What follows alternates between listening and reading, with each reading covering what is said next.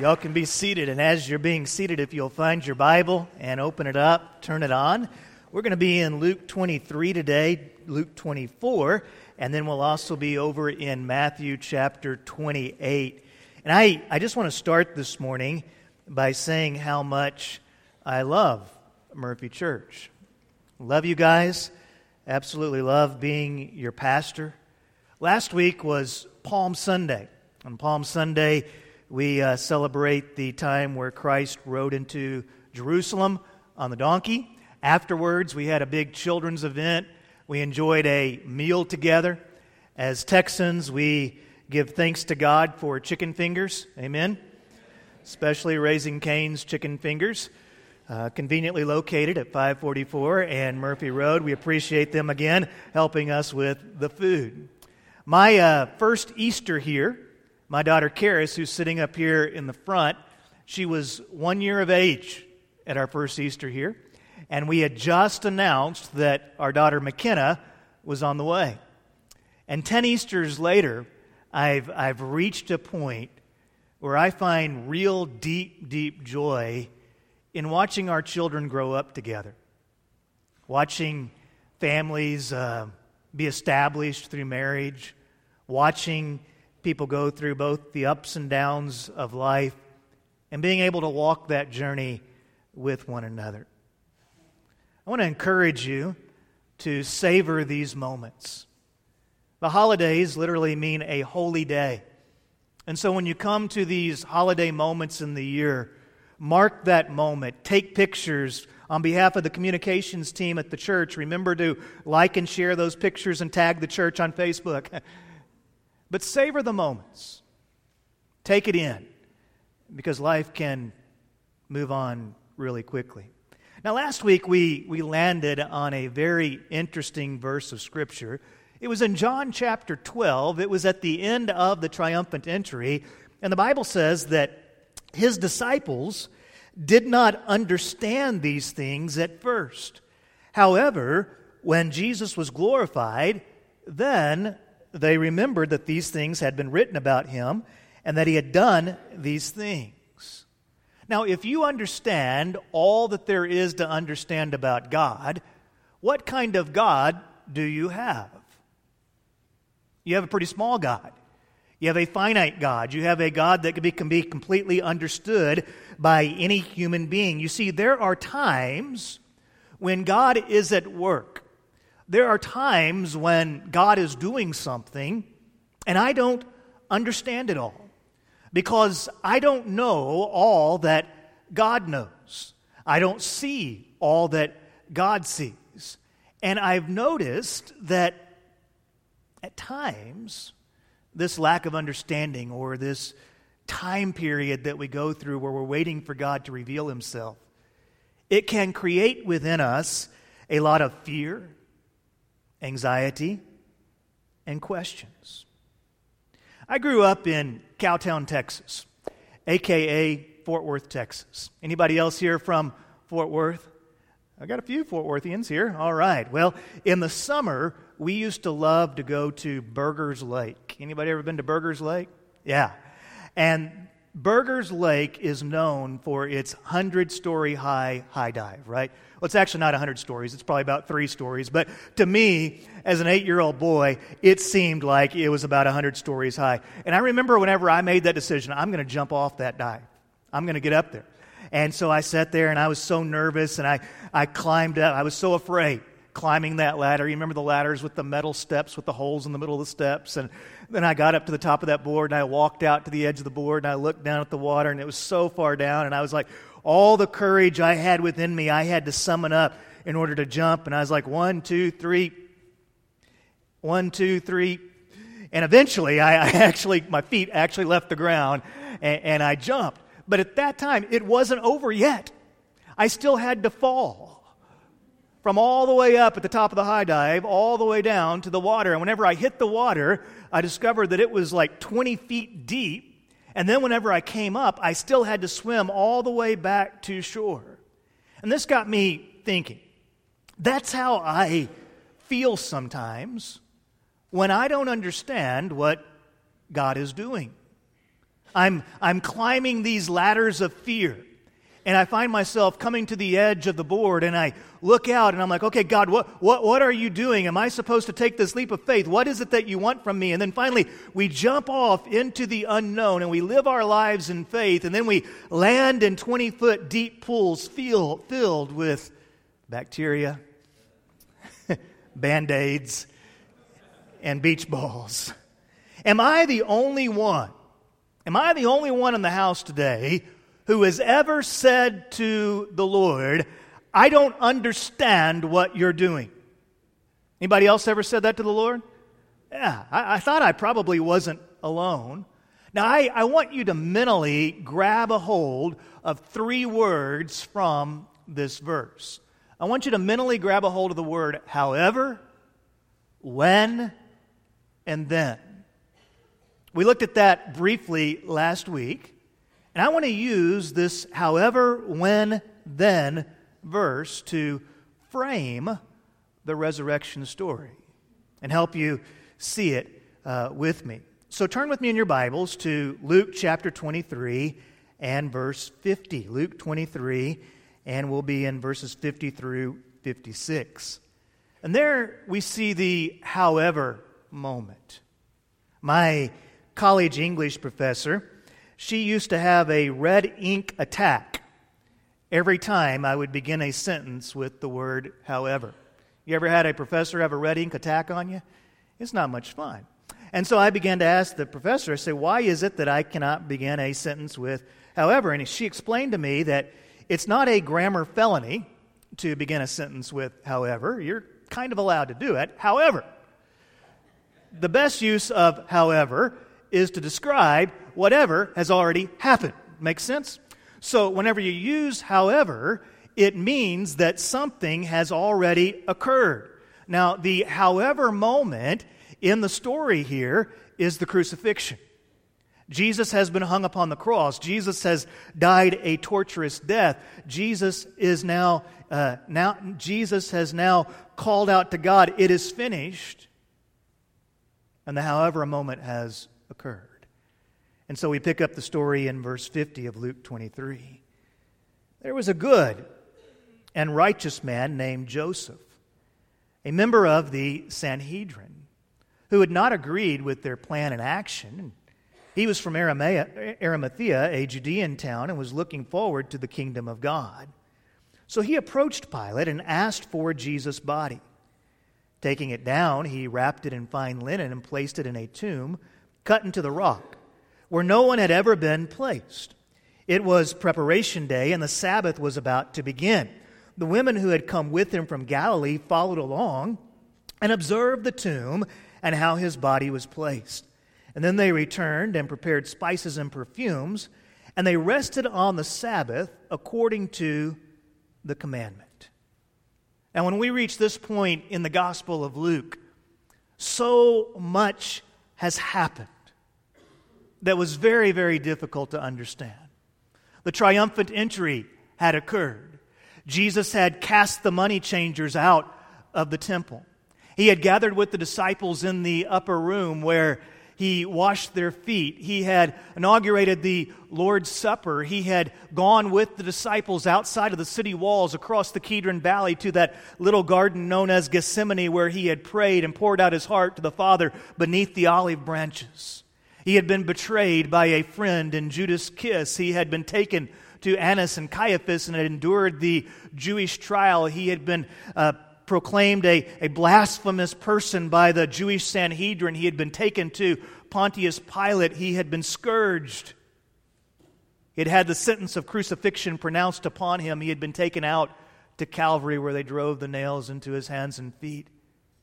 The darkness had taken place, the tearing of the veil, the earthquake, the death, even the zombies of Jerusalem.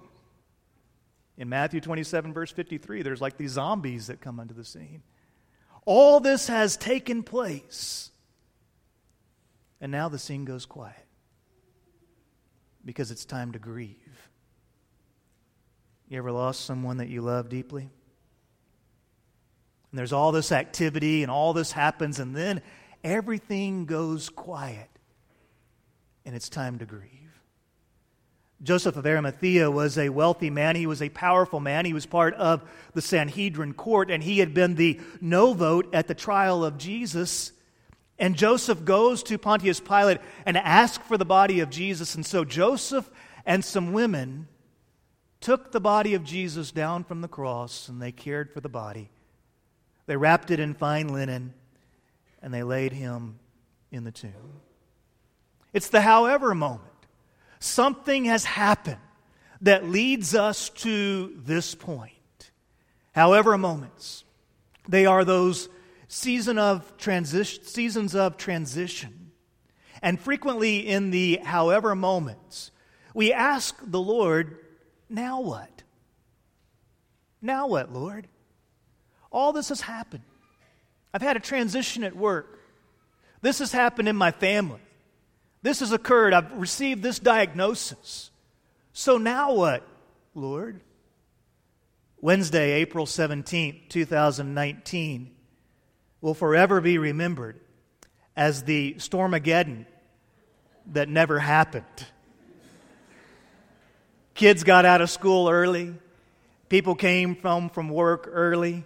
We set a record for cleaning out garages so that we could somehow fit our cars in the garage. How many of you were anxious all day on Wednesday? If you were in this area on April the 11th, 2016, you would know why people in this area were so anxious. Because on that day, our communities had a however moment. We didn't have baseball-size hail falling from the sky.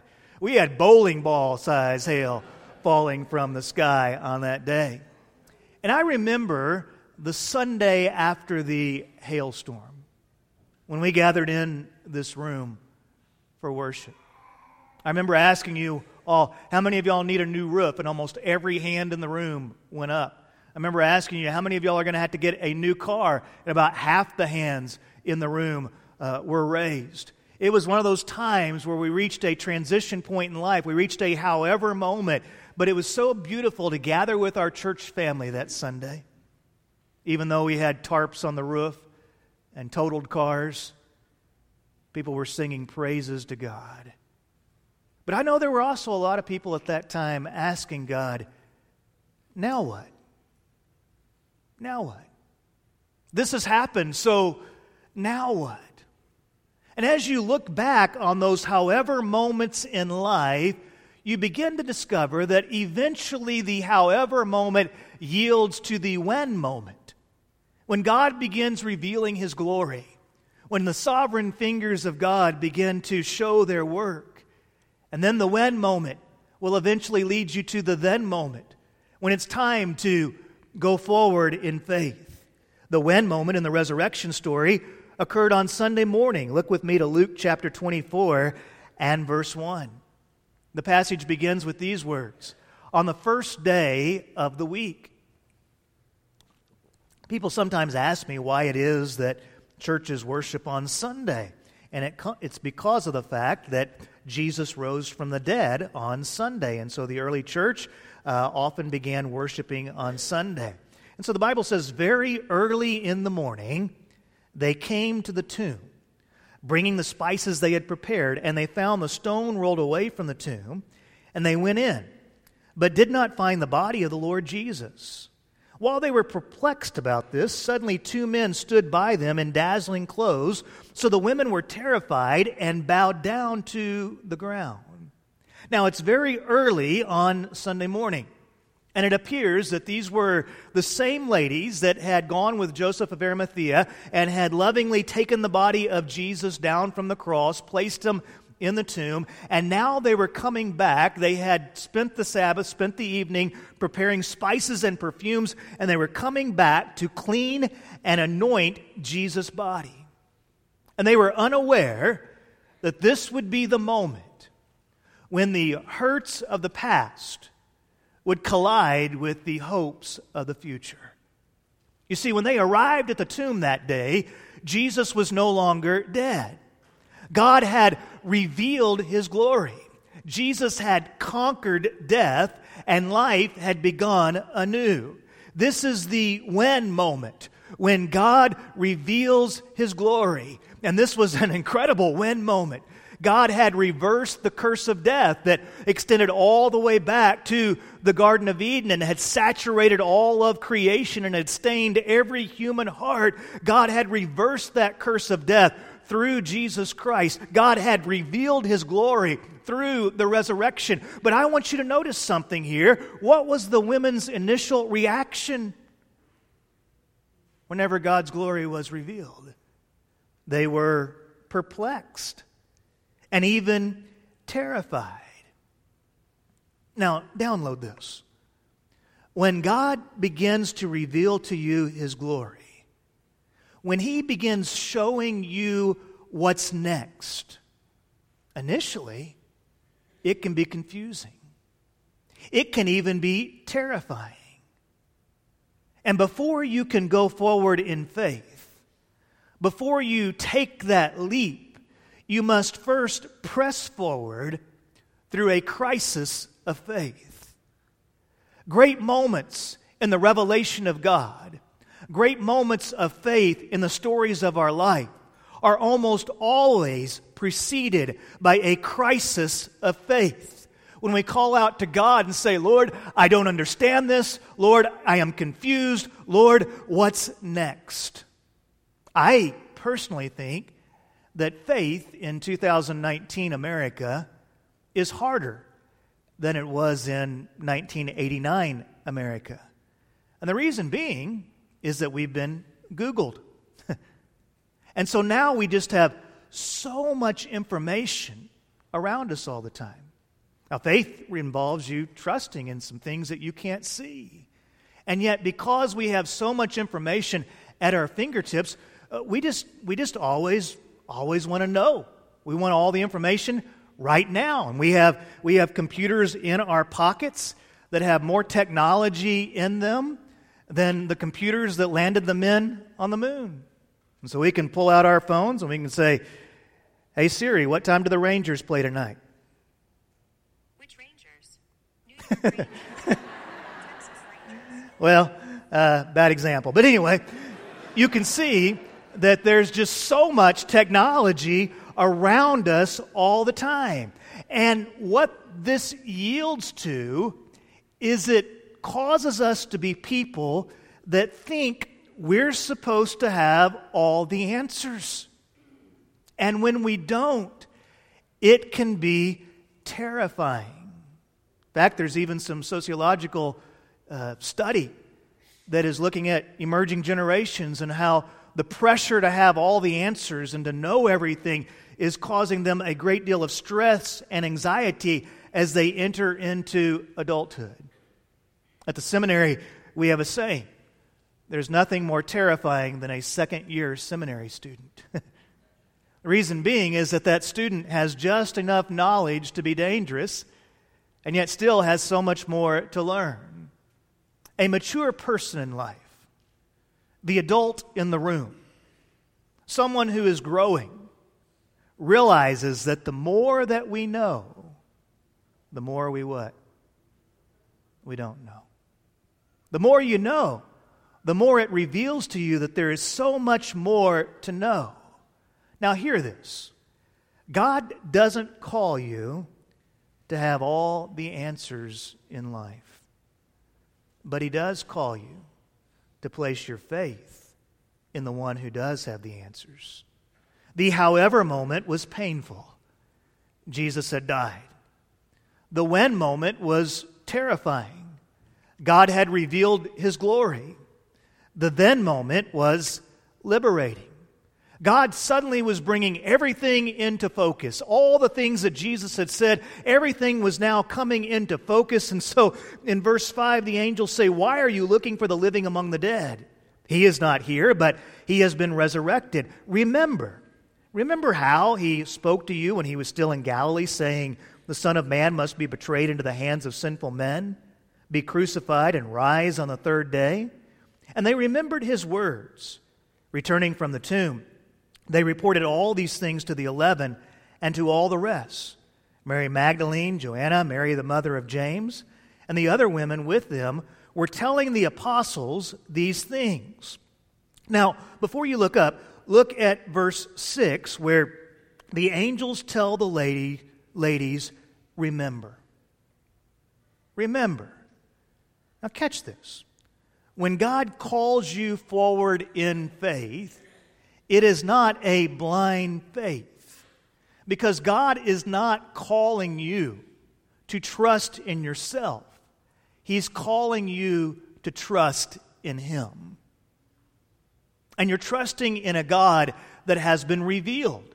You're trusting in a God that has conquered death. You're trusting in a God that has created you on purpose for a purpose. And so He tells these ladies at the tomb, take a moment and remember. Hey, remember how He told Joshua before he was about to lead the people and take on the mantle of leadership that was passed to him from Moses. Remember how He told Joshua, be strong and courageous, because the Lord is with you wherever you go. Remember how He told David that those who know the name of the Lord trust in the name of the Lord, because God never forsakes those who trust Him.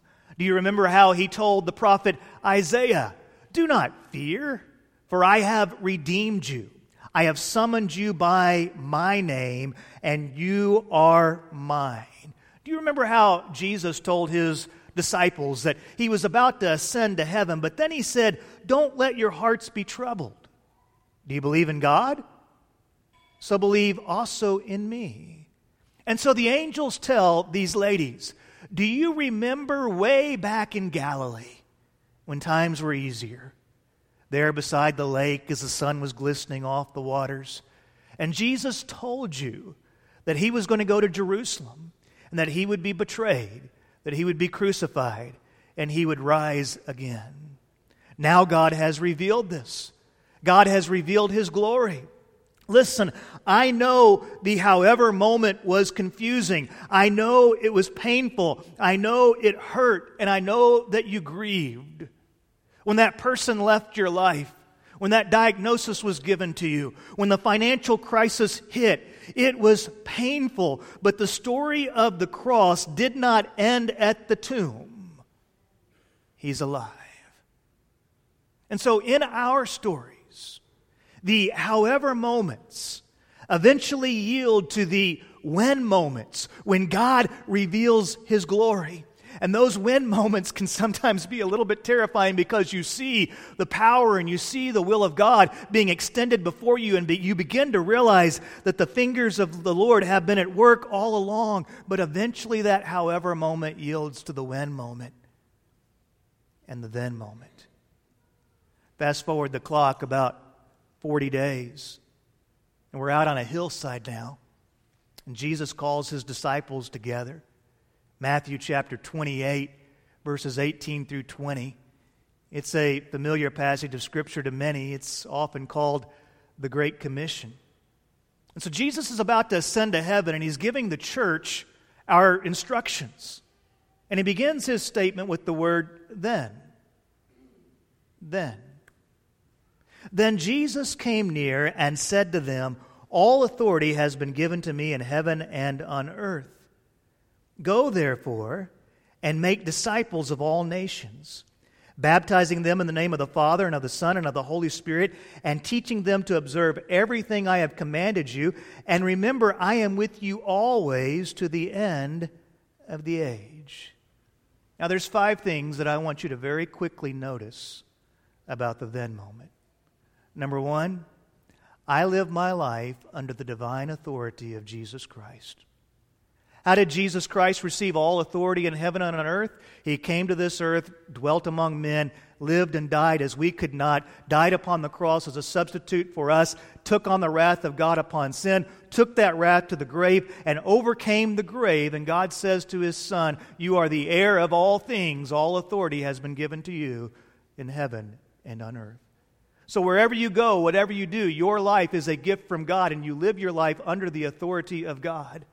If you are a parent or a grandparent who is raising a child and you think about what is my responsibility, you have no greater responsibility in your life than to help your children know and be equipped to see the plan of God and live it out within their lives. And as they go, as they live their lives, know this, that they live their life under the authority of Jesus Christ. Everything that we do as a church is done under the authority of Jesus Christ. But there's a second thing I want you to notice. I'm supposed to go. As a Christian, life is not meant to be lived selfishly. I'm not supposed to have a consumer mentality that just takes in and says, what's in it for me? I'm selfish. I want. But as a Christian, we are supposed to go. We're to be spending our lives so that others might come to know Christ as well. I came across a reading the other day, our quote the other day that really hit me. It said, the Christian life is not a series of ups and downs, but a series of ins and outs. Sometimes we think of the Christian life as, well, it's good right now, and then it goes bad. But we look forward to it going good again. And so it's a series of ups and downs. But the author said it's actually a process of God working in us so He may work out of us. Everything that we go through is the process of God working in us so that He might work out of us. Jesus doesn't call us merely to behave better. Jesus calls us to believe in Him. And when we believe in Him, the Holy Spirit abides within us. And the Holy Spirit does a work within our heart. But the work that God is doing in your life is not meant to just be contained to your life. That work is meant to go out of your life so that you might go. And as you go, you are supposed to, this is number 3, make disciples. You see, as a follower of Jesus Christ, my ultimate call is to help other people be a follower of Jesus Christ and to also be a disciple who is living their life on mission, living out the divine purpose of God in their lives. Fourthly, I'm to live like Christ. Jesus says that this is what making disciples looks like. We teach them to observe everything that Christ has commanded.